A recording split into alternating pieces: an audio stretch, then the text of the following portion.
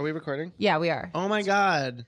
Hi, honey. How are you? Maggie. You have a haircut. You look so cute. I got all my hair's You're cut. such a handsome cutie pie. Thank you so much. I'm so happy to be here at Radio Free I Brooklyn. know, it's a beautiful day. It's a beautiful day in the neighborhood. We are so excited with the guests that we interviewed. I mean, Heidi was unbelievable. Oh my goodness. It was a dream.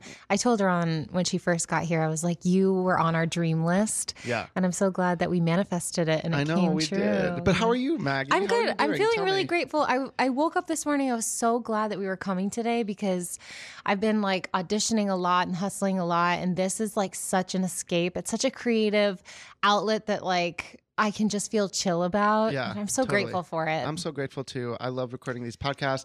I love bringing them to you. So I have to tell you, people have been messaging me actually that we don't actually know, saying that they really enjoyed the podcast. Oh, I and get that them they've too, yeah. listened and that they're excited. Yeah. And like that's like It is great. It is great. How was Sundance? You just went to Sundance. So I just went to Sundance. It was unbelievable. I saw two unbelievable films.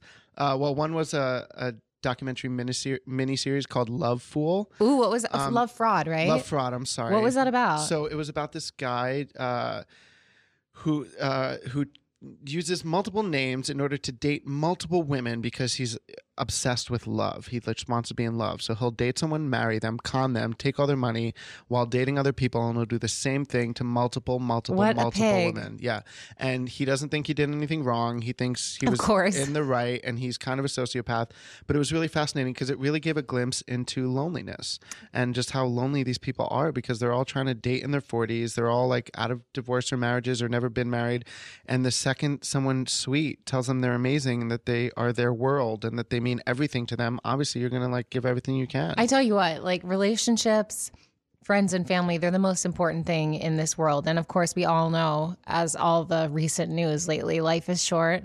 And it makes you really think about all the special people that you have in your life and how loved you are and how many people you love. And yeah, hug your people, y'all. I mean, not that I'm commiserating with this man who's conning all these women, like No, shame not on at all. him, but like there is this like, you know, it's human nature to need love and to feel love. And It's true. oh man, we'll have to. It was amazing. The other one I saw was called Vivos, and it was Ai Weiwei, who does like art film documentaries, and it was pretty much about the 43 kids that went missing in Mexico. I mean, there's hundreds of thousands of people that go missing because the cartel and the drug cartel and the police are like, And it's not talked about intertwined. enough. No, and the whole story is these kids were on a bus from a college out there that's all about political. They are like anti-government.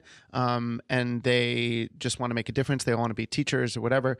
And they were on a bus, and the cops came and raided the buses, killed 6 kids, and the other 43 were never heard from or seen again. Wow. And this was in 2014. And these the film was told through the perspective of the parents and everything they're going through and the anguish of losing their kids and their families. And wow, it was intense, that's and it was deep. filmed beautifully. It was a piece of art, and it was just these families. What a blessing to be able to go to Sundance. It was amazing. Did you feel the energy around in the city? Everybody's so excited. I did, because honestly, Sundance, like everyone is film buffs. We went last year, or no, was 2 it years 2 years ago? Yep. Yeah.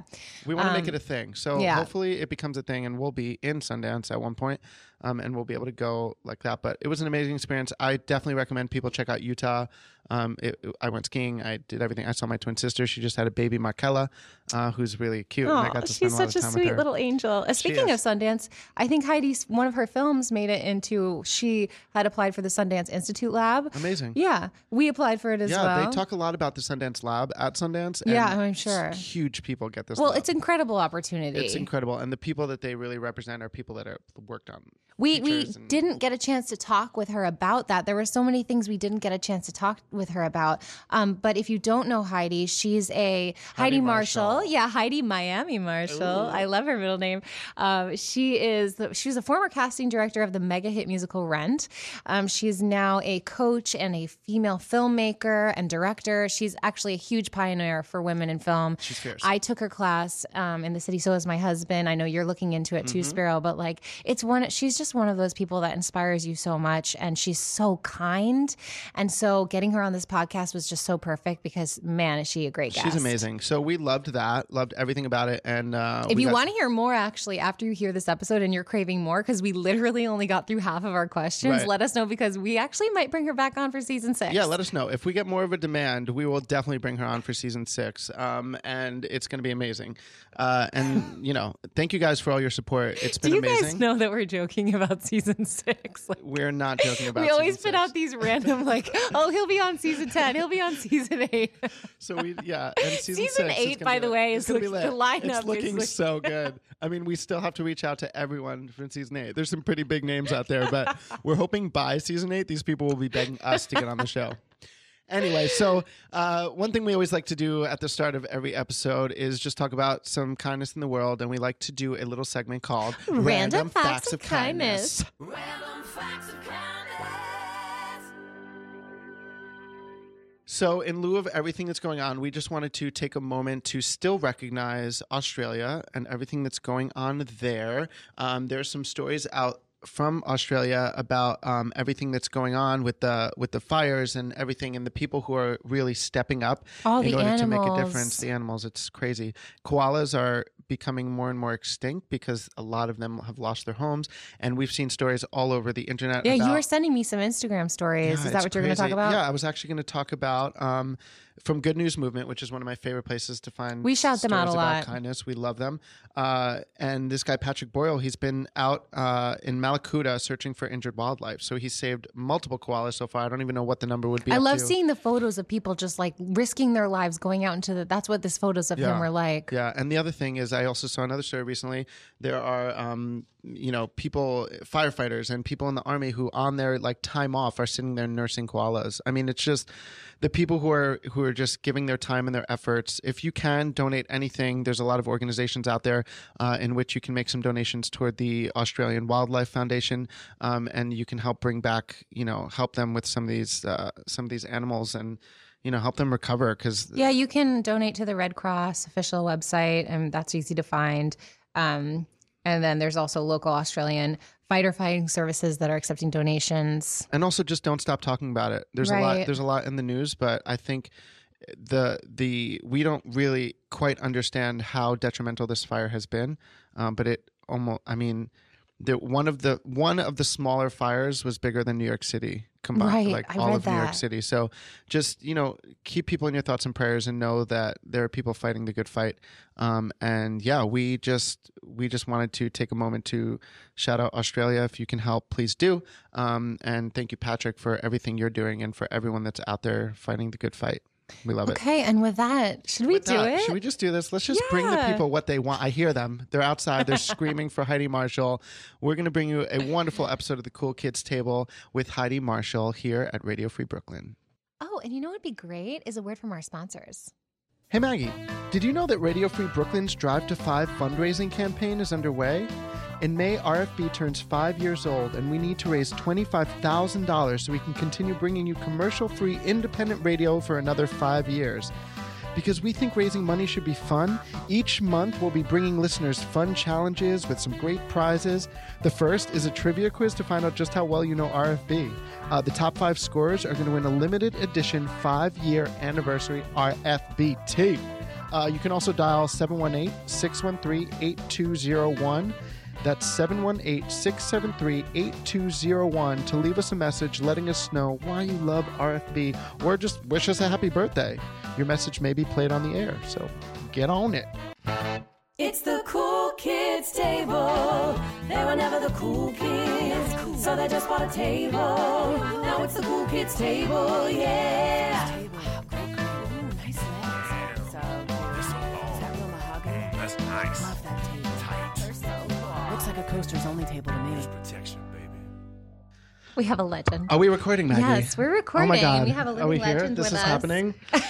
Oh my God, I'm so nervous. Am I nervous? I don't know if I'm nervous. But here we are. We are here with Heidi Marshall. Heidi Marshall. When we first started talking about doing the podcast, your name was always on the list. It was on my wish list, and I finally got the nerve to ask. I was like, she's probably going to say no. She's so busy, and then she said yes. So, and it's funny because that keeps happening to us. We keep dreams thinking come true, keep thinking people will say no, and then they say yes. So we're like, oh my god, now we actually have to do it. Now that she's here, so welcome. Thank you so much for being here. Thank you. I'm honored, and I can't believe it took you so long to ask me. Seriously, I know. Seriously, Maggie. But you know what? I'm happy with the timing because now I feel like we're really comfortable with the podcast, so it's in a good place, and there's no worries, and we have a format. We're ready for you now. Now we're ready for you. Let's go. I took your class, part 1 and 2, and so should you, listeners out there. Heidi teaches a class, and we'll touch on that. But I know that you love your actors prepared, so I feel good that you're stepping into a prepared podcast. Yes, yeah. I love that too. Shall we start? Start? We always love to start from the very beginning. So we're going to start with the beginning from you. You're Heidi Marshall. I knew that was coming. I love it. But not from Miami. Not from Miami, and to this date, my parents have not even been in Miami yet. Wow, interesting. Why did they? Where did Miami come from? Okay, so they were hippies. Okay, love it. Miami? That should explain everything. Yeah, but why Miami if they were stoned when they named you? Maybe. Perhaps. And a friend said, hey, Heidi Miami Marshall sounds good. Wow. I just watched Miami Vice, and that actually does sound great. So it was literally just like that. Interesting. Interesting. And then my social security number, which I will not say, has a lot of ones in it. Okay. Oh. And so they thought the alliteration of the ones and the I's, I'm telling you, they were meant hippies. something. Okay. So but it's also it was acid. Yeah. Okay. No, it wasn't that. But also they love the Native American reference. Yeah. And like, oh my God, can I meet your parents, please? Yeah. Where are they? You want to know where they are right now? Yeah. They are on the Gulf of Mexico in an RV because they live in Wisconsin, and they're fulfilling their retirement dream. Oh. Perfect. They're in a camper, and they just kind of go around for 2 or 3 months. Right in the winter Good for time, them. and then they show up at my brother's house in California, and they see their little grandson, Yeah. and then they travel back to Wisconsin when it's spring. I love that. That's a lot This of is their people's second goal, time. and they're actually doing it. Yeah, I mean it's a culture too. This camping culture, and I love to camp. I grew up camping. We always went camping, never RVing, but when my husband and we went camping in Joshua Tree about a year or so. Yeah, I've always wanted to do that. It's so good. Just don't go in the summer. We stupidly went camping in July. It's the worst time. Okay. It's actually dangerous. It's that hot.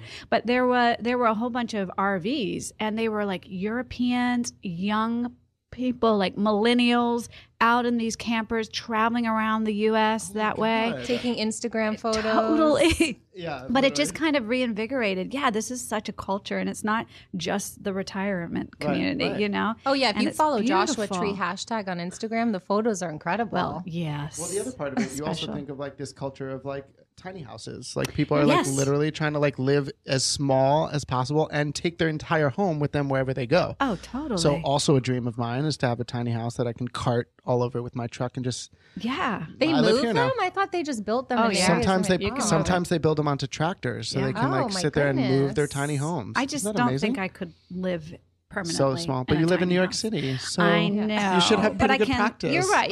You can walk around the streets and you have air everywhere. I've lived in a closet. I can do it again. I actually totally thought you lived in Brooklyn just from your vibe. No, and I'm like, Queens. You're so cool. Oh, you're a queen? I married a New Yorker. Okay. And I got pulled into the New York scene. Yeah. How does that make you feel? Are you enjoying New York? Do you love it? Yeah, I've been here. I've been here longer than I've been anywhere else in my life. So you're a New Yorker. I'm a New Yorker. I mean, I've lost count, I guess. What is it? I think it was 95 that I moved here. Oh wow! So, I won't tell you how old I was. It doesn't matter. It does not matter. It's all good. I was born. Just know I was born. If that makes you feel better. I was born. And I was not in single digits. So we'll start there. Where were you born? What was Virginia? Okay, you were born in Virginia. Charlottesville. Yeah, exactly. Right. And what was that like? What was Charlottesville like? What do you remember? Yeah. So I married a New Yorker, and I took him back to where I lived and grew up, and he was kind of shell-shocked, I will tell you. Okay. So I grew up in a hollow. What is that? A hollow is out in the mountains. I was like, Mahalo. You go, no. You go over the mountain and you go down into a hollow. Oh. Was it a nice breeze all the time? That's a weird question. I don't know because the air would be trapped down there, right? Oh, no. Yeah. I guess you're right. So interesting. Yeah, so I didn't live in Charlottesville. I lived about 40 minutes out, maybe 30 to 40 minutes out. And, out in the boonies, way out there. In our hollow, it was me and my little brother and one other kid that was maybe a teenager. And everyone else were pretty much already maybe 60 and up. Was it like a community of people? It was just, you don't say a village, but it was, I guess you could say a community of people. Okay. I mean, at some point it had been settled. Right. And then families and generations would be there. I'd be really interested to see a photo. Yeah, what's the population of said hollow? Herds Hollow is the name of it. Herds Hollow. We'll look it up. I would have no idea now, but because all of those people have passed. And so it's just a matter of who inherited and who took over and stayed, kids, grandkids coming or just reselling. I don't even know. Is the property still there? Yeah. And actually, I mean, it's very, very tiny. There were probably like 10 houses maybe. Oh, wow. And I lived so what I grew up in was an old one-room schoolhouse. Oh my God, that's amazing. My boyfriend actually just converted a one-room schoolhouse in Michigan to his home, and he loves it. I would love to go there. Oh, you're more than welcome. Invited anytime. I'm coming. Yeah. What a small, what a story of someone who grew up in such a small town. If it's even considered it's not a town. Right. No, it's not a town. Community. Yeah, but there was a little general store, Ballard's General. Aww. Yeah, and one guy had, you can always get good shit at a general store. Yeah, your crystals. Yeah. I don't know who shopped in it. Maybe 10 people. Everyone. But yes. But it was like kind of a magical little place. And actually, the schoolhouse has been bought and is now a banjo factory by this guy. And factory said loosely, it's one guy making factories. I mean, making these banjos, and his banjos are world famous. I think it's called Sterling banjo or Stelling banjo.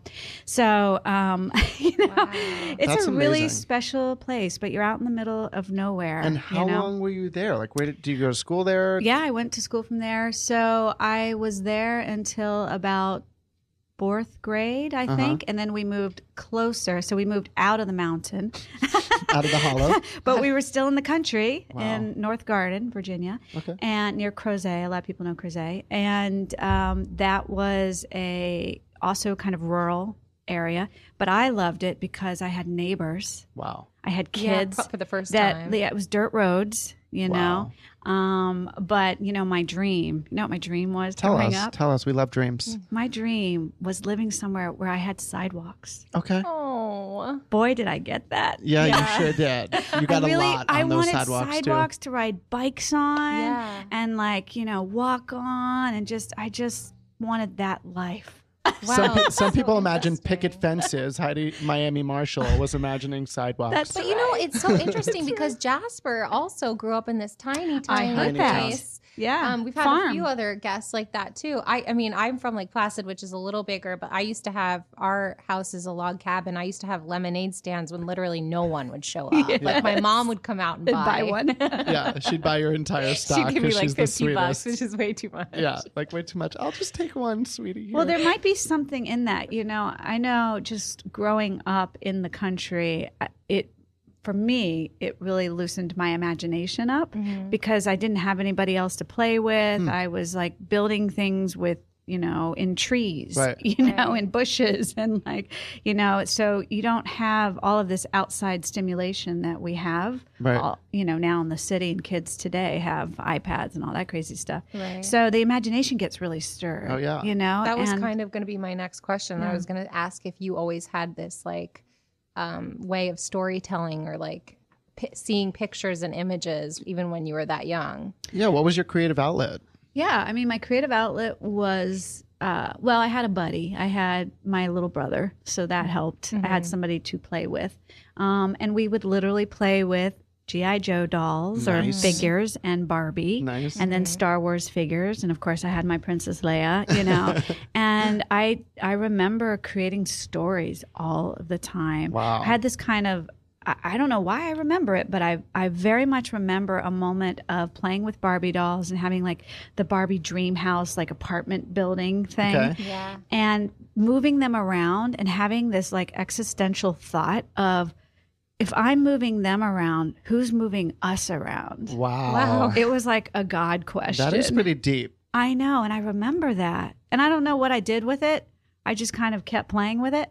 And look where it led you, though. Yeah, but I guess But it's a monumental thought. It's a monumental You remembered it, yeah. thought, totally. But I don't know. I think it's just like creating something out of whatever's in front of you. Right. Probably. Wow. That's so interesting. That's amazing. And visually, my brother is a photographer, so I love that. I had that. My mother is creative. I mean, she can make anything and master crafts lady, you know. And my dad is a builder. Oh, wow. And he would build beautiful homes and renovate and all of that. He's very creative too. So there was kind of a creative flow all the time. Yeah. And my dad was a musician too. And my mother was a fashion kind of designer in her early years. And, you know, so it was just a creative.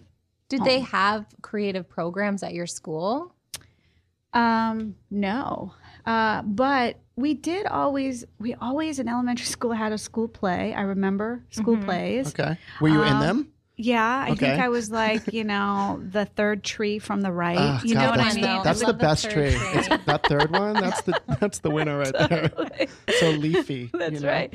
But I did discover theater in middle school. Okay. And that was because we had an option of writing an essay or staging a scene. Oh. I don't know why the teacher even thought that would be an option, Wow. but so I staged a scene from Taming of the Shrew. Wow.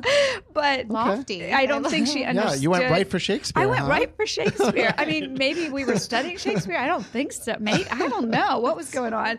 But I do know that I figured out the golden rule, which was if I got two other people to play Kate and Bianca, I didn't have to memorize the lines. Nice. There you go. So a director Life hack. Thank you for that life hack.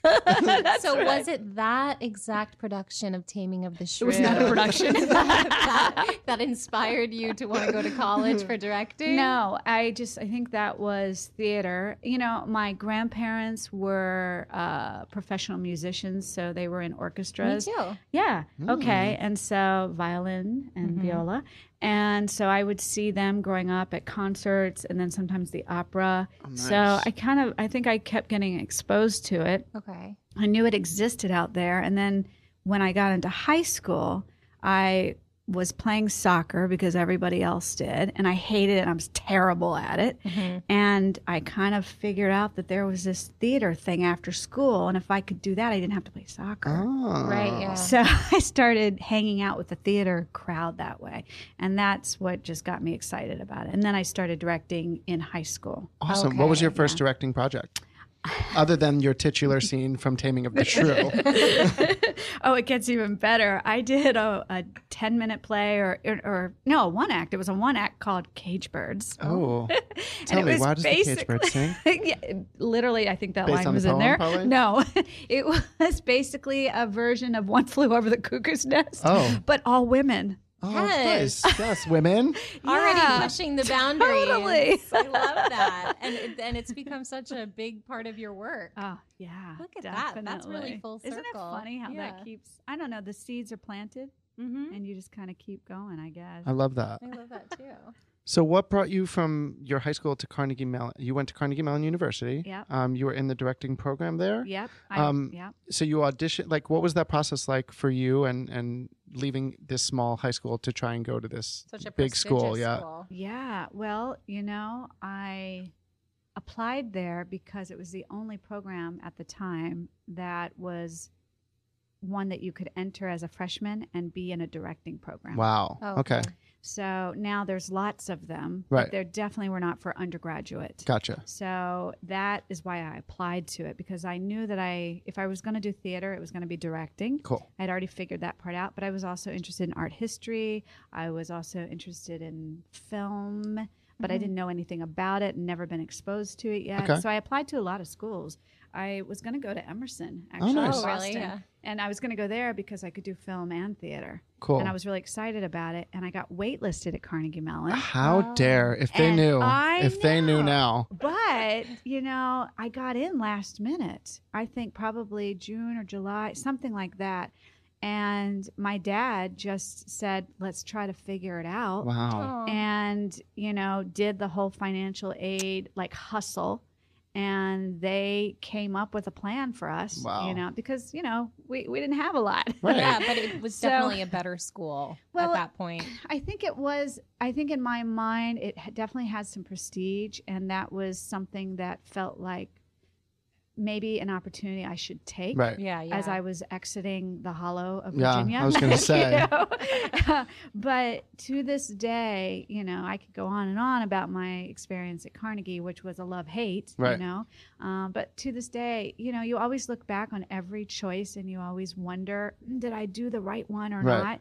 And I always think, gosh, Emerson would have been fun. Right. Yeah. I would have had fun and I would have gotten to filmmaking quicker. Right. You know, things like that. So part of me always wonders, did I make the wrong choice, the right choice? But I made that choice and I Right. ended up at Carnegie. And, you know, some of my best friends are from school, of course. And that was obviously a life-changing experience too. Were there any professors or people who led programs that were like especially kind to you, or kind of like you remember like giving you a chance when you didn't know what to do, or what? Oh, yeah. Yeah, definitely. I mean, there's one in particular that was just really special. That's the best word. So, you know, the program is very competitive and very... Still is, right? And it doesn't make any sense in the arts. It just doesn't. Because there's so many different things that define whether you're the right artist for the job, or It's always the weirdest thing to me when programs cut people, or they just they're so ruthless with their criticism. It's like, how do you know who's gonna make it and who's right not? in high school? Like these kids are just coming out of high school. Yeah, you're 18, Yeah. 19, 20, 21 in those like pivotal, life-changing, Yes. you are growing up moments, you know? But I bring that up because through that first year of college, it was incredibly hard. You know, it was really stressful, and I didn't love every class that I was being forced to take, you Right. know, because Right. you're in a conservatory. Right. Yeah. And that's what they are. They're designed to give you exposure across the board. So I'm like in the thick of it and really questioning, do I go back or not? And because of the prestige, as you said, Maggie, you know, I felt like I couldn't drop out. I Right. couldn't change my plan. And I ended up going back for my sophomore year, and there was a new teacher that year Yes. who was there for the actors Okay. to teach them acting classes on Chekhov. But they figured, well, we'll just put him with some directors too. Thank God. Interesting. So So you were his directing name- Chekhov? So his name is Mladen Okay. Kislov, and he was from Bulgaria, Oh. had a heavy accent, and he brought joy to so many people because of his passion for Chekhov. Wow. Oh. And he also taught us all that Chekhov is funny. I just got chills. Yeah, me too, actually. I just did too. So he taught us that Chekhov is so freaking funny. And you know how he taught the directors? He would have us watch Fellini films. Oh, interesting. And so we'd watch Cool. these Fellini films that are also very similar to Chekhov Yeah. in the sense of like melodrama, basically, you know, and push that idea as far as you can. And Fellini is just over the top, Right. you know. And Mladen he inspired all of us to find the humanity in everything we were working on I and love to that. dig deeper. And he would often say, you know, defend your characters, but he would say it passionately. Right. Defend your characters, Right. you know, with a heavy accent, you I know. love him. And he just became I kind of made him a personal mentor through the program. And even if I didn't have class with him, I would just kind of hunt him Check in down with him. and say, I'm stuck with this, or, you know, and that proved to be a pattern for me for my whole life, is I just kind of make people be my mentor. Yeah. Right. And Mladen has since passed, and he when he passed, there was someone writing about him and doing some research and interviewing. And then I discovered that he influenced a lot of people. Yeah. I'm sure. Isn't that great? A lot of artists, and even all of my classmates, we all talk about him. That's so great. So there are significant people in our lives. It also there. really makes me wonder what production of Chekhov he saw that he was like, aha. Wow. Like, I've got question. it. Because if he's seeing Fellini films and all this stuff, some people didn't see that side of Chekhov. Sometimes not even Chekhov. Right. Don't. So the fact that he found that, he must have seen some brilliant production of Three Sisters or whatever he saw. And he was like, I see deeper. I think that's possible. I also think it's his personality. Okay. And his personality gravitates to life sucks. How are we going to make the most of it and enjoy it and just all a great in attitude. Passionate, So is there a book about him? No. Oh, okay. But there was an article or research. I don't know whatever happened to it actually, Okay. but I learned about it because other people were being interviewed. I'm like, Right. oh. I knew that you had to have had some types of amazing teachers in your life because you are such an amazing teacher. And so we actually, this is a theme we talk about a lot on here, is like how important teachers are and how much they shape us. And, for everyone has a different experience, but you'll never forget the people that saw something in you and like pushed you to work harder and be your best person and everything like that. And I always wondered that about you.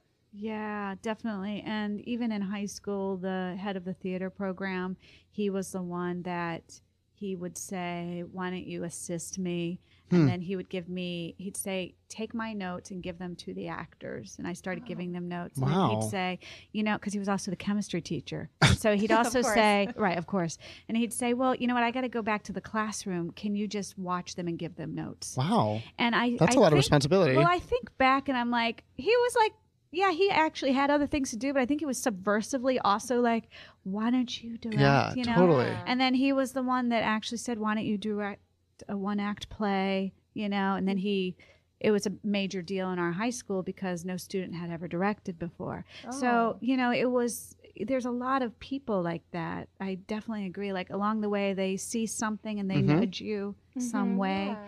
But I'm glad you reminded me of Mladen because so am I, because that was such a great, lovely story. And when he would come into the classroom, he didn't have like an agenda in play, He knew that he was teaching us Chekhov, but it was more, or whatever he was teaching us at whatever moment. But it was more like you pull out the scene, you just start working. Yeah. Right, yeah. And I think I probably function that way in my classes. I always come in with, I know what I'm going to work on. Maybe here's an exercise we're going to do, but I don't know how it's going to go. Right, yeah. And your classes are long. They're like 4 hours, which is nice when you're spending the money on them because you're like, okay, I'm getting my money's worth. What are we doing in 4 hours? And then usually they run over because like we just never want to stop. I love that. I can't wait to take your class. Yeah. It's going to be so great. So awesome. I can't wait. It really pushes you. Even this morning, Michael was like, I cannot wait to do part 2. Yeah. So we'll be there too. What happened when you left Carnegie Mellon? Talk about graduating college, directing, and then what the next chapter was. Yes. Well, because there's like some little stepping stones, Of Tell course, us. I there love always that. are. So I was leaving college and kind of drama. Where do you go? What do you do next? Right. And at that point, I had also discovered that I also loved film. Okay. And I had taken a little filmmaking class, at the Pittsburgh Filmmakers, because my brother was then there as a photographer. And so I thought, let me go hang out with him. And I loved film. And the drama was, do I pursue theater or film? And do I keep going in one way or the other? And so my senior year, the spring, was really filled with a lot of questioning and confusion. Yeah. And so I went to the Humana Play Festival that spring with my friend and spent a weekend watching all of these new plays being produced and was so bowled over and inspired by new work, which I had discovered I loved working with writers. And I ended up having a very significant moment where I was walking down a hallway at Actors Theater of Louisville, which is where the Humana Play Festival is. Yeah. And the artistic director, John Jory, was coming down the hallway. No one else was around.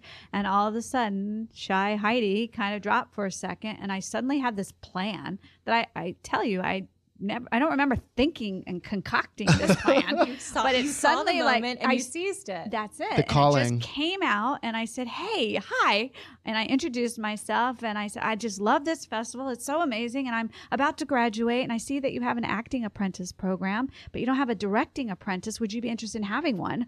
What? God, yes. Yes. Oh my what? God. And he said, "Sure, give me a call and we'll talk about it." I called him and we talked about it. He said, "If you want to come for the season, I'll mentor you." Oh my God. Oh, wow. Another That's mentor. what I'm saying. Yeah, you just kind of like make the mentors, right? And so I went and I created this directing internship, which is there now, still a couple, decades later now. It's still running. That's crazy. So I was there assisting, all these great directors And like you helped Anne build that Bogart, program. Tina Landau, Lisa Wow. Pearson. All Oh my these ladies goodness. came through and they became little mentors momentarily. Yeah. And, yes, you just I always say, I tell this story actually in my class, in my part 1 class, because my takeaway was just ask. Right. You never That's know us too. what That's you're going to get, right? Yeah. So I did Louisville. I loved it. It was great. And I also kind of burn out a little bit. I'm like, regional theater, I don't know if I can do a life in this. And I Right. saw all these other directors doing that. And I then got accepted into the Drama League. They had a directing fellowship, and I went and did that in Ithaca, New York, for that summer. Beautiful area. Beautiful area to go and create. And I made the most out of that fellowship and brought my writer friends to come and develop plays. Yes. Kind of broke the rules on that, which was fun. And then I finally moved to New York.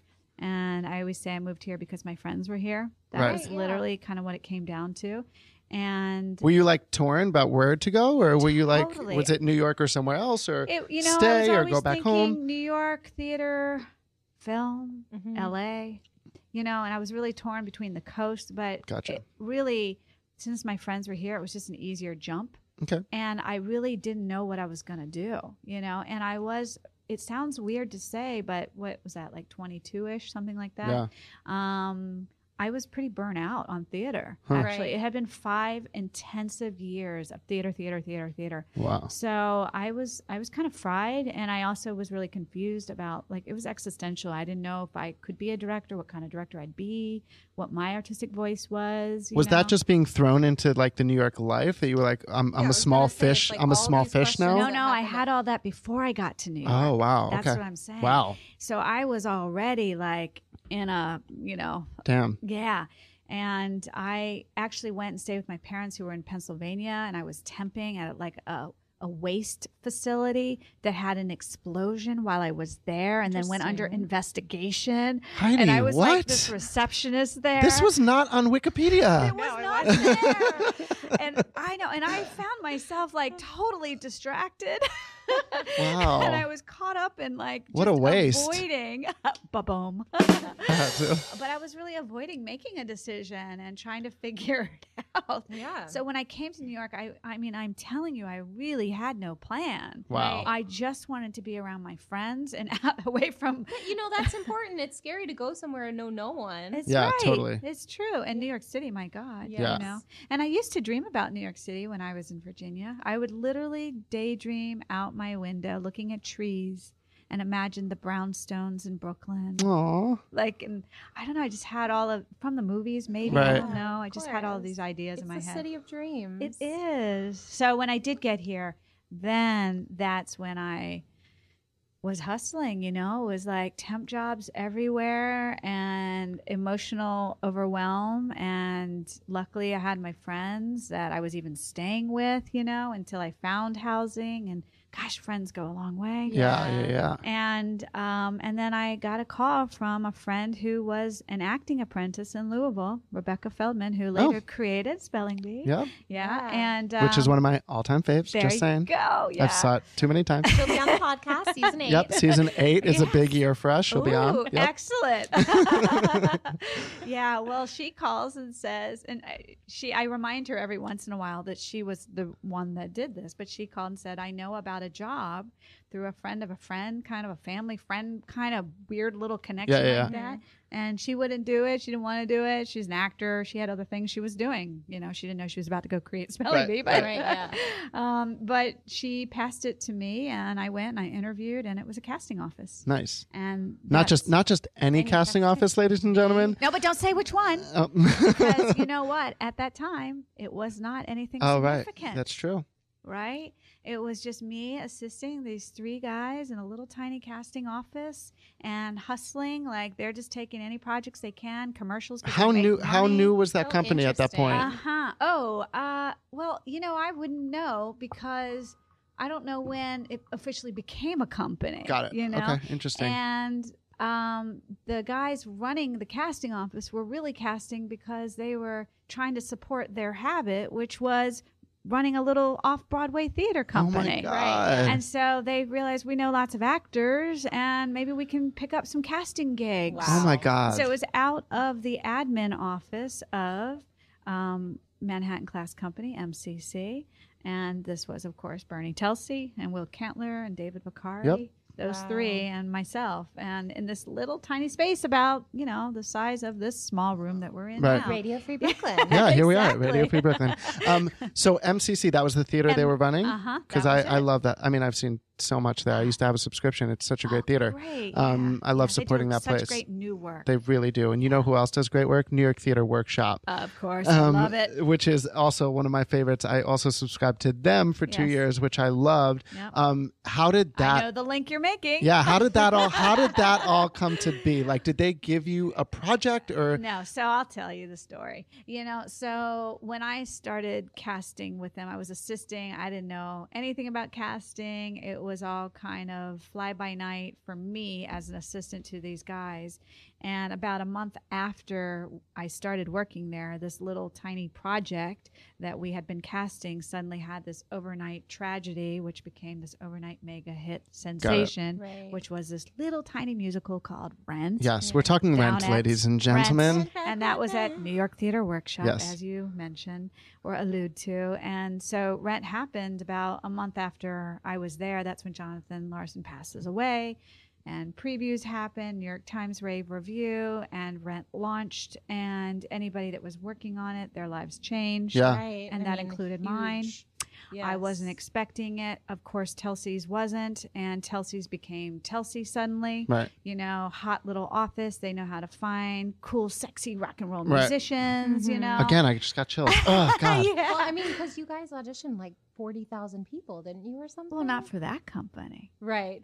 So for that company, that was a hunt. That was, you know, I need to document someday how every person was found because the stories are incredible and very random. And I always tell actors when I share this, you know, that most of those people didn't actually have agents and managers.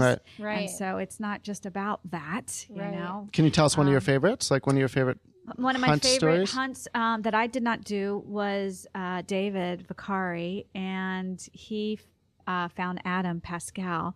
And the way he found Adam was because we knew at the time that there was guitar playing and that some high notes needed to be hit, basically. And David just started calling all of the guitar teachers in the Village Voice newspaper print. My God. And just going through and saying, do you have anybody who plays guitar and sings some high notes or something to that effect? And he gets Adam's name, and Adam comes in and sings and plays. And, do you remember what he sang? Oh, no, because I wasn't there. there. This was after you. Yeah. Adam, I think, or before definitely those you. auditions were before me. I don't know what he's saying. We can ask Adam. I'll have to find out. He'll be on season 8. Don't worry. Okay, great. So good. He'd never done theater. No, so, you know, part of the journey with Adam was convincing him to do a musical because, you know, I always think about it because what he wanted to do more than anything was like heavy metal rock star. Like That's front a band. Front a band. He was fronting a band. I did an event with him where his band fronted, you know, and that was his dream. And this was a diversion. Wow. You know, so it's so funny because it reminds me so much of what I think Effie said on the podcast, was that you have to be open to whatever's going to happen in your life, because sometimes we get focused on like, oh, this is what I want to do. It has to be this. But when you're too hyper focused on something, sometimes it doesn't allow other wonderful things to come into things your slip life. away and sometimes. I think about her saying that a lot, just because like, you know, everyone has these ideas of what their life is going to be or what their dreams are. But when you open up your mind and realize that there are other things you can do too, I think it's a really beautiful thing. And like, I mean, his story specifically, he became a huge star. Huge. Yeah. Still and now is. He's still doing musicals. Yeah, I know. Well, that's the funny thing. Like he keeps never doing stops. musicals. Yeah, which is crazy. And we got to hear his story sometime. I'd love to hear all of his stuff. We'll get him. Yes, he's name. So just to be clear, so Rent happens at New York Theater Workshop. Yeah. That's like the start of it. Yeah. As that was happening, it was about to open on Broadway, and that's when you came on to play, or this was at New York Theater Workshop? So I was already there in December at Telsey's. Okay. I was just starting. They needed more help, basically. And Rent happens January, February, April, Broadway. And then it just got crazy because the producers said, hey, we're making a lot of money. We think we're going to make more money. And they broke protocol and put out a first national tour rehearsal starting in August. Oh wow. my God. So that meant we had to find a whole new company, replicate it. Yes. Quickly. Right. Especially since all these people you found out of nowhere. Right. And now go find another Idina Menzel, another Tay Diggs, Jesse Martin, Adam, you know, Anthony Rapp, Wilson Heredia, oh Freddie my God, Walker. the list goes on. The magic. Find all of them again immediately. And was this Telsey's first Broadway show? Oh, yeah. Okay. Totally. Wow. Absolutely. So crazy. The It's way amazing. to that was we, you know, you can't find that talent through agents and managers, as I alluded to. So we did an open call. We did that in June that year. I remember showing up early in the morning and being surprised that the line curved around the corner. Wow. And the New York Times that day reported like 1,400 people showed up. Wow. We were way past capacity. We had 2 rooms with pianos and like that's it. And we had to figure out how to get through all of these people. I always like to say, in my mind at least, that's when 16 bars or less a cappella was born. Wow. Because we had to just really get through everybody. And at the end of the day, we get back to the office and now we have piles and piles of people. And this is what happened and shifted for me. We were already busy. Right. And the guys said, okay, so Heidi, why don't you just start auditioning everybody and sing through them and figure out who should go into the director. So I actually became a casting associate and then like instantly a casting director. Yeah. Well, casting director on it, and I was doing all the pre-screens, right? And then it turned into hunting, and I'm going around and hunting, going to the nightclubs and finding people, and then I start doing open calls around the country. Wow, Heidi. Yes, like pretty quickly I became the head casting director of Rent, and I found myself, you know, in this career that I hadn't planned on. Didn't have to sleep on a friend's couch anymore.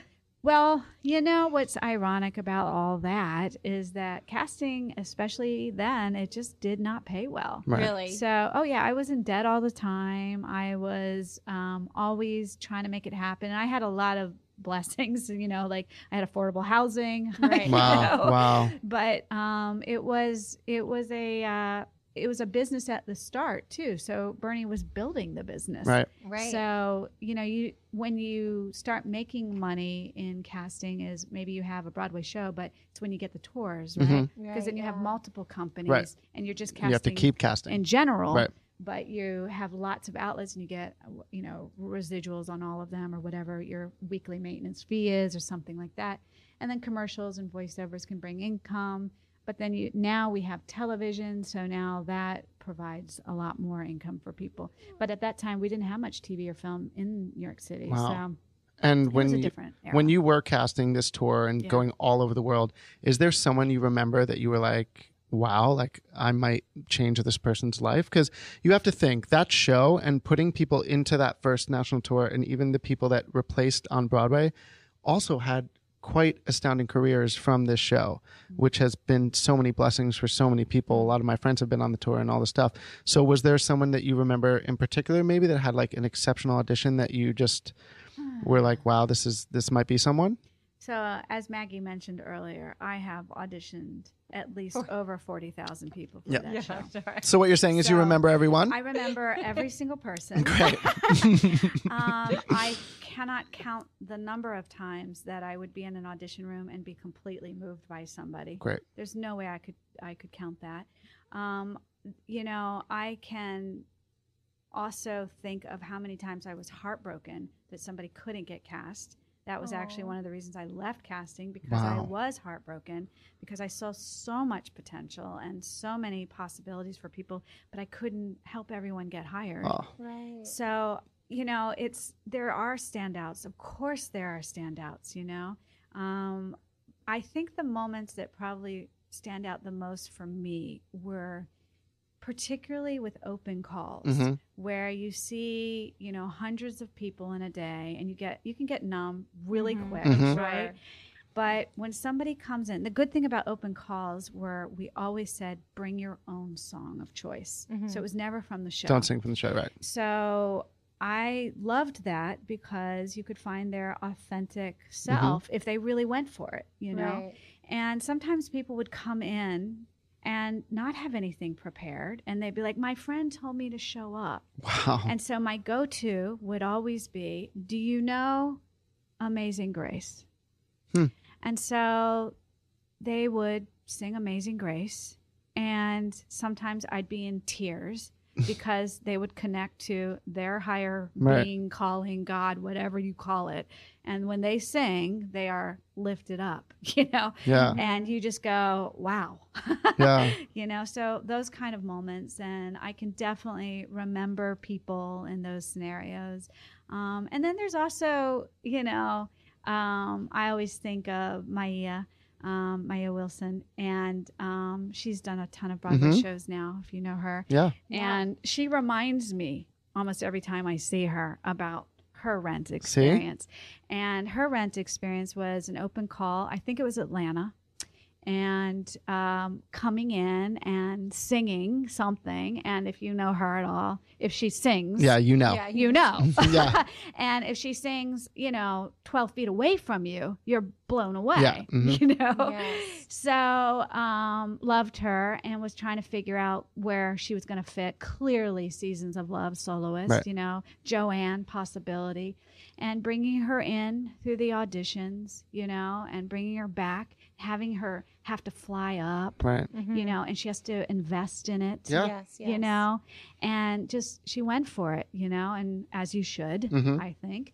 And I remember, she tells me, she says she remembers when she got the call because she called into her voicemail, and I think she was on a payphone maybe. Oh my God. Oh my God. And she said she just started crying, Oh. and she'll say, you changed my life. And I'm like, I didn't change your life. We just met. Right. Yeah. You changed your life. Yeah, you changed it because you showed up that Right. day, lady, Guys, so just show up. You honestly never know Totally. what can happen. Yeah, and That's actually, really amazing. I'm glad to mention Maya because she is one of the most kind, generous people out Right, there. yeah. Actually, She's the type of person you want to keep working with. Yes, and she helps others, and she is like a mother bear. And I see her now. She's done so many Broadway shows, and she has become kind of she's a maternal I love presence. that. We'd love to have her on the podcast. Yes, We'll and have we'll her reach sing out. for you. Season 8. Yeah, we'll reach out. We'll reach out to her. Good. We'll get it. That's so great. Thank you for sharing that. That's really amazing.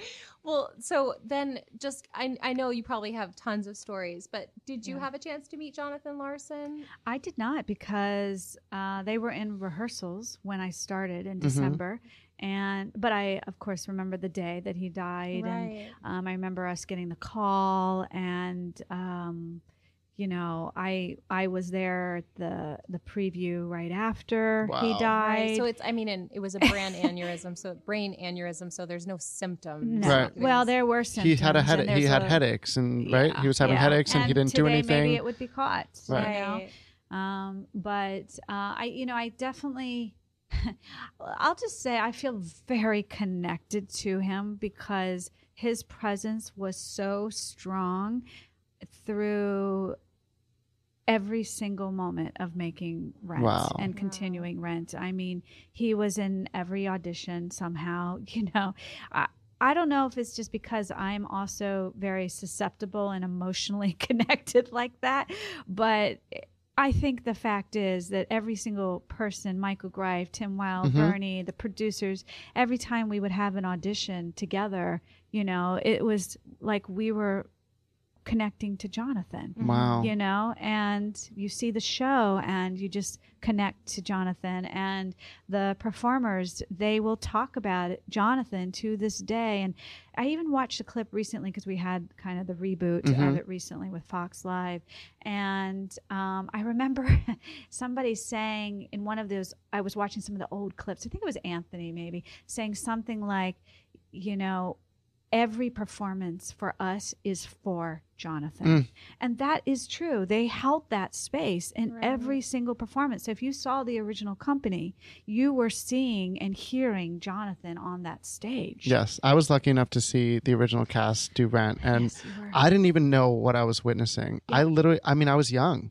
So, and my cousin took me, he had seen it already and took me because he knew I loved theater and took me to see Rent. And I was speechless. I was in complete shock and awe because I'd never seen rock and roll on a stage like that. It was so loud. When that show started, I was like, oh, it's so loud. But then you accept it. But it was just, I've never seen anything like it. I saw Cats. I saw like some crap. And then I was taken to see Rent, and I was seeing stories of people I never even knew existed in a world that I never even knew. I was hearing about a disease that I never even heard about. Never even really heard about it, really. Or understood. Never the understood impact of it. Yes, I heard of it, but then to see this group of people, and most of them are inflicted with this and accepting their fates. I mean, it was just like, I mean, still, like I think about that first experience and seeing it every time consecutively, just like how hard it must have been for even Jonathan to tell that story, because he watched. I've read a bunch about Jonathan, and he watched his friends die. A lot of his friends, and to sit there and have to go through that, and then try to bring light to it and bring joy to it and bring awareness to it through a musical, which is like everything he's always wanted to do. Finally seeing it realized, but the story he's telling is not pretty. It's not rainbows and butterflies. So beautiful and it's so catchy. Right. And then there's that added layer of him, you know, writing a lyric, one song, Glory Before I Die. Right. Oh yeah, it breaks me every time. Yeah, is that, and we think, God, how did he know? Did he know that he was gonna pass? You know? Did he know? But of course, what you just said is what he was writing about, what he was witnessing and experiencing, and because he wrote from his heart and his personal experience, you know, how can that not impact people? And I think that's why it did. I mean, that's why it's still one of the biggest shows in Broadway history. And, you know, his sister, Julie Larson, you know, that's a person worth mentioning as well, because she had to, with his parents, because I worked with all of them. His dad would show up. Al Larson would show up in the callbacks. Wow. You know, he would. So that's another reason why Jonathan was present, because Dad was there. There was you know? Dad. And Julie, to this day, you know, has really like carried the mantle, and they've had, you know, they have a foundation. They've been really about supporting new voices. They created Tick Tick Boom. Right, exactly. So, you know, that's a legacy, and it runs really deep. I love that. Life-changing for everybody. So another connection to Rent. Rent was, for those who don't know, I'm sure everyone knows, Rent was based on La Boheme. And do you think it's because of Rent and your work on Rent that led you to direct La Boheme on Broadway? Can you talk about that a little bit? I didn't direct it on Broadway. I'm sorry. Wouldn't that be casting fun? it again, Wiki? Well, I'll tell you what it was. But I did direct that production of La Boheme in LA at the Amundsen. Got it. That's what it was. So that's where I directed. Yeah, you got that. But what happened is, yes, there was a direct correlation. Yes, because the producers of Rent also produced La Boheme. So they brought it to our office, to Telsey's. And it was a crazy, wild idea, because now we have to find opera singers who are young and sexy and can act without the aria hand going on. Right. You know? And the aria hand. It's so funny. Oh, when you see the opera auditions, that's why it's so funny, because I've seen it. The hands. But it was kind of a wacky idea, and again, kind of breaking some boundaries by putting opera on Broadway. And you know, who else in the office is going to do a crazy project like that. So Bernie kind of put me on that one. And that was La Boheme, and that was directed by Baz Luhrmann. Right. And so, I got to work with him directly because of that. And do you like Baz? He's a pretty big part of your career, from what I've read. Was he one of those mentors that you, yes, you have discussed? That's another right. connecting piece? Okay. Yeah, he became, maybe because I made him that, I engaged with him in that way. He became another artistic mentor. Moulin Rouge hadn't come out yet when I first started on Boheme. So as I started on it, he started getting caught up in all of that. And it was wild to see him navigate through that and manage that. Right. And all of a sudden I'm working with this like superstar, right. Director. But when I was with him, because I was casting, I was in the audition room with him, working very intimately with this talent. He understood one of the things that I do, which is I would coach actors to performance, and so he really relied on me, very much like Michael Greif and Tim Weil, the music director of Rent at the time. And they would see somebody, and then I would kind of take them away, and I'd keep honing it and bring it back. So I would do that with Baz, and so Baz really understood what I could offer, and that was my directing skill coming in that I loved doing, and I loved coaching. And so while I was casting for 2 years for this, I would literally travel the world with Baz. Wow. And Baz and his entourage, Right. because there's, a couple of people always I with heard Baz. And I'd prep people for him, hunt people down, and it was a really trusting relationship, which was really great. But because we would travel together too, I would have meals, of course, and so you spend a lot of time. So much time together. Yeah, and I always say this about casting directors and directors: if you can find that connect, the similar aesthetic, people you like hanging out with, they're going to keep working together. Find your tribe. Right? Yeah. And so if there's a director you like, find out who casts for them, because they're going to keep casting for them. Right. Interesting. Strategy. Nice little life hack. Again, Yeah. Heidi Marshall with the tips. I love that. That's amazing. But Baz, he was a big influence in a couple of ways. One, because he has a vision and he doesn't lower his vision. It's like way up there. It's the planets are the ceiling. He doesn't settle. He does not settle. And everybody around him buys in, Right. and because he's such a good salesman too with his ideas, and so he's such an incredible storyteller, unbelievable storyteller, and so you get really hooked on it, and then you want to fulfill that vision. Right. So everybody works really hard, but he pursues what interests him. It's like, I want to do an opera, I want to do a musical mashup on film, Moulin Rouge. I'll do it my way. I'll break all the rules. Sure Such did. an incredible film. Yeah. Right. Or, I'm inspired by a book, Great Gatsby. I'll make it into a movie. I like hip hop culture in New York City. I'll do the history of that, Yep. or Elvis Presley, I think is what he's doing now, So he just kind of follows his interests. And that was a big influence for me to realize I'm kind of trapped in casting.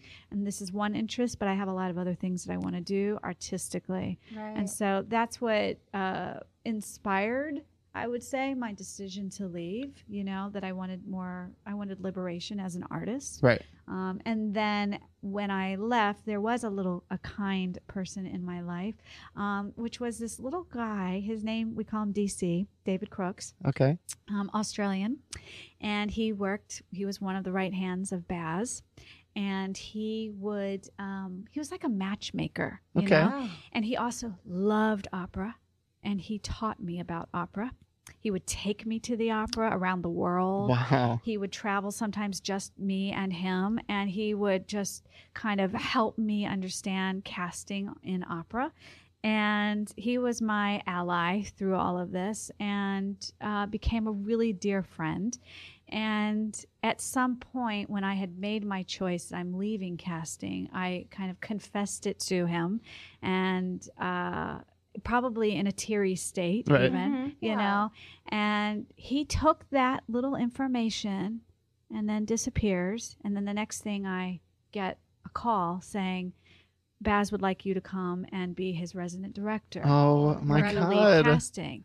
And I hadn't planned that, and it was not at all something Chills again. that I even thought was possible, And so that DC was the one that like made that connect, and I went over and and then worked closely with Baz and mounted the show with him. I was alongside him through that because he was so freaking smart. He knew that once the show was mounted on Broadway, he was going to be too busy. Right. So he knew, let me put somebody in place who can artistically keep it going and defend me. In my absence. Who knows me? Yeah. Right. And who knows the vision. Yeah, and tell, the producers we need this, or or me and DC, because DC was also that, because he was a producer on the project. It was really thrilling. And DC has also since passed. And it's funny, those people, they come and go into your life, I guess. Yeah, but they're put there for a reason, though. They're there for a reason. And they live through you. Yes. Like your legacy is them. You know what I mean? That's the only way. And I think it's always important to find those people, because like you, here you are, you're a teacher now. You have your own studio. You are inflicting. You are it is torture to some. Yeah, no. You are passing on this knowledge from like a wealth of information. We just sat with you for an hour listening to everything that led up to you creating a space where you said you like to, prep these people for Baz. Well, now you're prepping people for a whole bunch of directors, for a whole bunch of shows, for their career.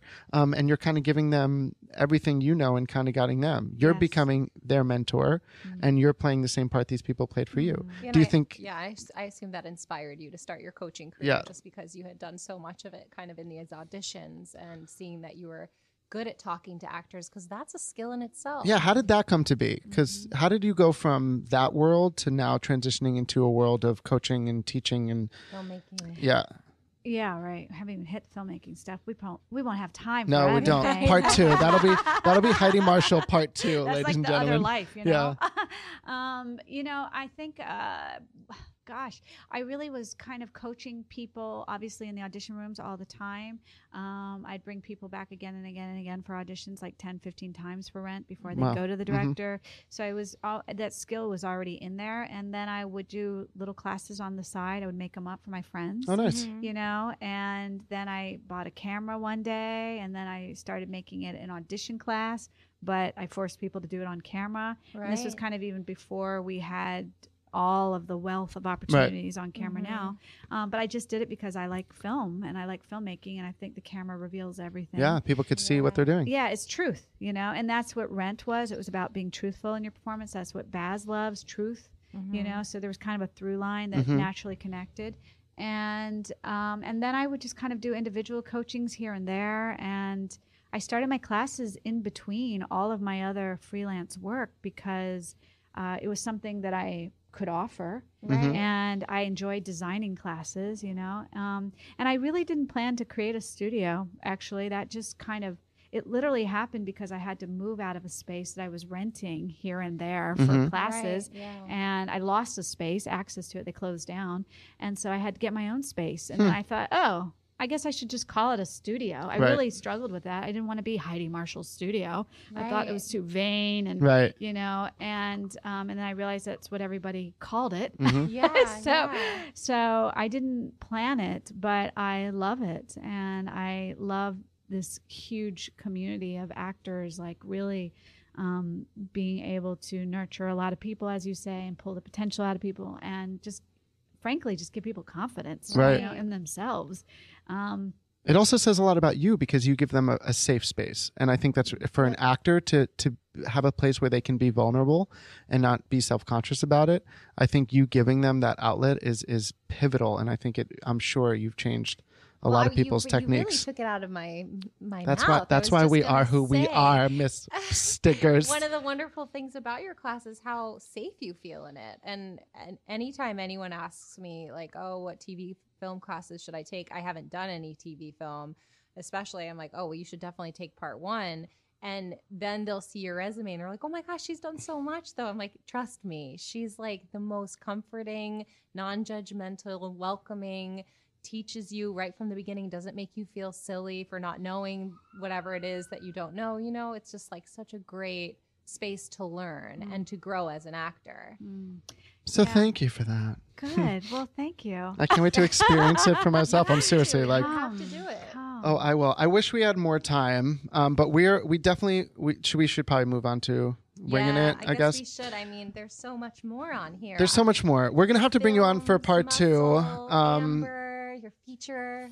Yeah. You know, that's just the other side of my life, and actually that's probably what keeps me creating a safe space in the coaching rooms, because I'm also an artist at risk myself. I love that. You know, I'm also like creating my own projects and pushing for my own separated dreams of directing, and you know, going through the hurdles that is, as you know, Maggie and Spiro, you know, as an artist, you know.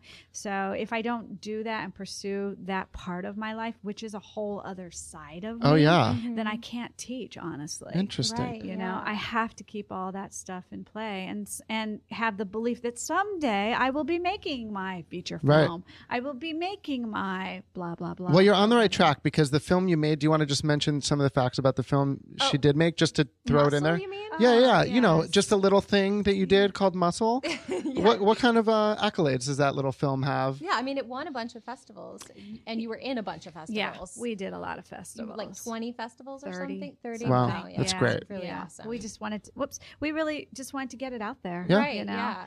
And I remember you did all the fundraising for it, because I remember when I was first taking your class, you just had started kind of post-production for it, I think. Yeah. So you were in that phase of doing all that. And then I watched it. You released it online when it was like clip of the week or short of the week or something. Yes. Yeah. So, and where can you watch it now? You can still watch it on shortoftheweek.com. Okay. And put in muscle, I'm sure. Or it might even be shortoftheweek.com/muscle. Right. Cool.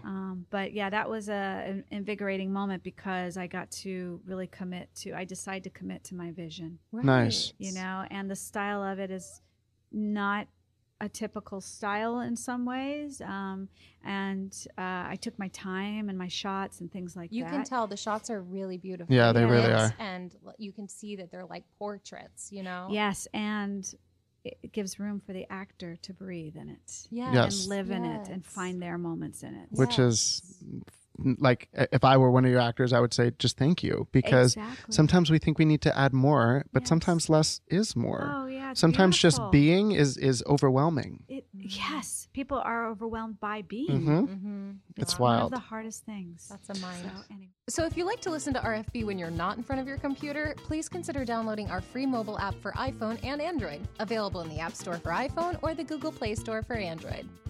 Hey Maggie, guess what? What? Radio Free Brooklyn's mission is to provide a free and open platform to our community and promote media literacy, education, and free expression. We rely primarily on donations from listeners like you, Maggie. Every dollar helps us stay on the air. Support independent community media by pledging whatever you can. All contributions are tax deductible to the fullest extent of the law. Please support with a monthly pledge or a one-time donation at radiofreebrooklyn.org/donate. That's radiofreebrooklyn.org/donate. Gosh. All right. Well, unfortunately, we are going to move on to our fun segment. We like to, at the end, just end off like on a light, fun note, and we do a little section called Winging It. Winging it, they're just winging it. Winging it, they're just winging it. So for your Winging It, we decided to play a game completely made up, and we called it Renthead.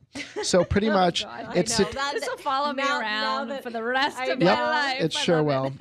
So the idea is, we're gonna really test your memory on the characters, the real people, and some of the lyrics from Rent. Oh God, I have a terrible memory, by the way. Perfect. That'll make this even more fun. Everything is instinctual, so I can't even quote lines. Great. Okay, Great. go for it. That'll make it even more fun. I prefer it if you don't, actually. No, it'll make it super fun. So pretty much the first it's a mixture of all different True and things. falses, trivia's, lyrics. Oh, good. Yeah. Okay. So Maggie's going to start with the first. Oh, wait. First, let me just tell you your prize.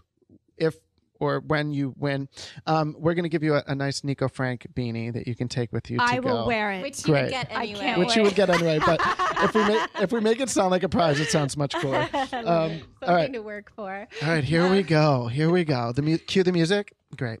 This actress had a boyfriend at the time who was a New York agent, and he faxed over her resume and headshot to Bernie, and that's the reason why she was called in. Oh, gosh. Do you remember who? I don't know that. It's Adina. I was going to guess Adina, and then I thought, no. Wow. Yeah, see, we're teaching Great. you. I love it. See, I Educate knew the there were some kids. gems of the casting stories. Yeah. There you go. So this is actually a really funny one because you bring this up. So this actor sang Great Balls of Fire and Amazing Grace in his initial audition for Rent. It could be anybody. Throw some people. Who could it be? Great Balls of Fire. So it's the original cast is what you're Yes. talking about. Uh-huh. How about Jesse? Nope, but close. Very close in proximity. I'll say it that way. Oh, so it's Wilson. Yes, it is. See, you like that hint? That was a pretty good I hint, think actually. that's so interesting to think about what they sang, though. Yeah, that is You cool. know, Like before back they then. even knew what the soundtrack was. You know? Absolutely. It's just Yeah, so cool. Because now there's a whole arsenal. Like sing pop rock is like something you see all the time, but back then it was like, what do you know? And I bet Sing Wilson a rock gave song. it some flair, you know? Oh, yeah. Great Balls of Fire. Yeah. Who picks Right. Great Balls of Fire to sing? Right. I know. That's fun. And then But I bet books his Angel. Amazing Grace was incredible. In books. Oh, Angel. yeah. Yeah, of course. You do the next one because I'm not good at. All right, this. so finish this lyric. To apathy, to entropy, to empathy, ecstasy. Do you know? I know it. As soon as you say it, I'll know it like the back of my hand. Go. It's Backlav Havel, the Sex Pistols, ABC, to no shame. Okay, I can go on. Excellent. Do you know cool. the hand gestures too? I feel like I knew that's them at pretty one good. point, but Yeah, totally. over and all that stuff. Anyway, all right, Maggie. This one I thought was interesting. The original cast was paid blank a week for the New York Theater Workshop production. Well, it almost sounds like they were paid blank. Yeah, they were. It They were looks like basically it. zero. I mean, it was still an equity contract, right? So it would have been a few $100. 305. Yeah, that makes sense. What an investment. Yeah. So these two cast members actually went to the same high school. Do you know who they were? Original cast members? Oh, same high school. No, It's okay. love this. It's okay. Idina Menzel and Adam Pascal. Did you know that? they did. Yeah, Mhm. according Did to our not know. research. Did they know each other then? Yeah. Really? Yeah. Whoa, wild. Okay, this actor sang one of his solos sitting down and supposedly begged the director to keep him there because he could never remember the lyrics and had to write them down on the table in front of him. Do you know this one? Have you heard this story? I mean, I'm thinking of who. It would probably be Adam. Yep. Yeah. Because he's sitting most of the show. Yep. That's so funny. And as we said earlier, Adam had not acted before. Yeah, Right. So it's all new. Even having to move around is kind of new. Move and act. Yeah. That's so funny. All right. So one song remained the same from the very first incarnation of the show. All the other songs developed and changed, but supposedly Glory? this song was always the same.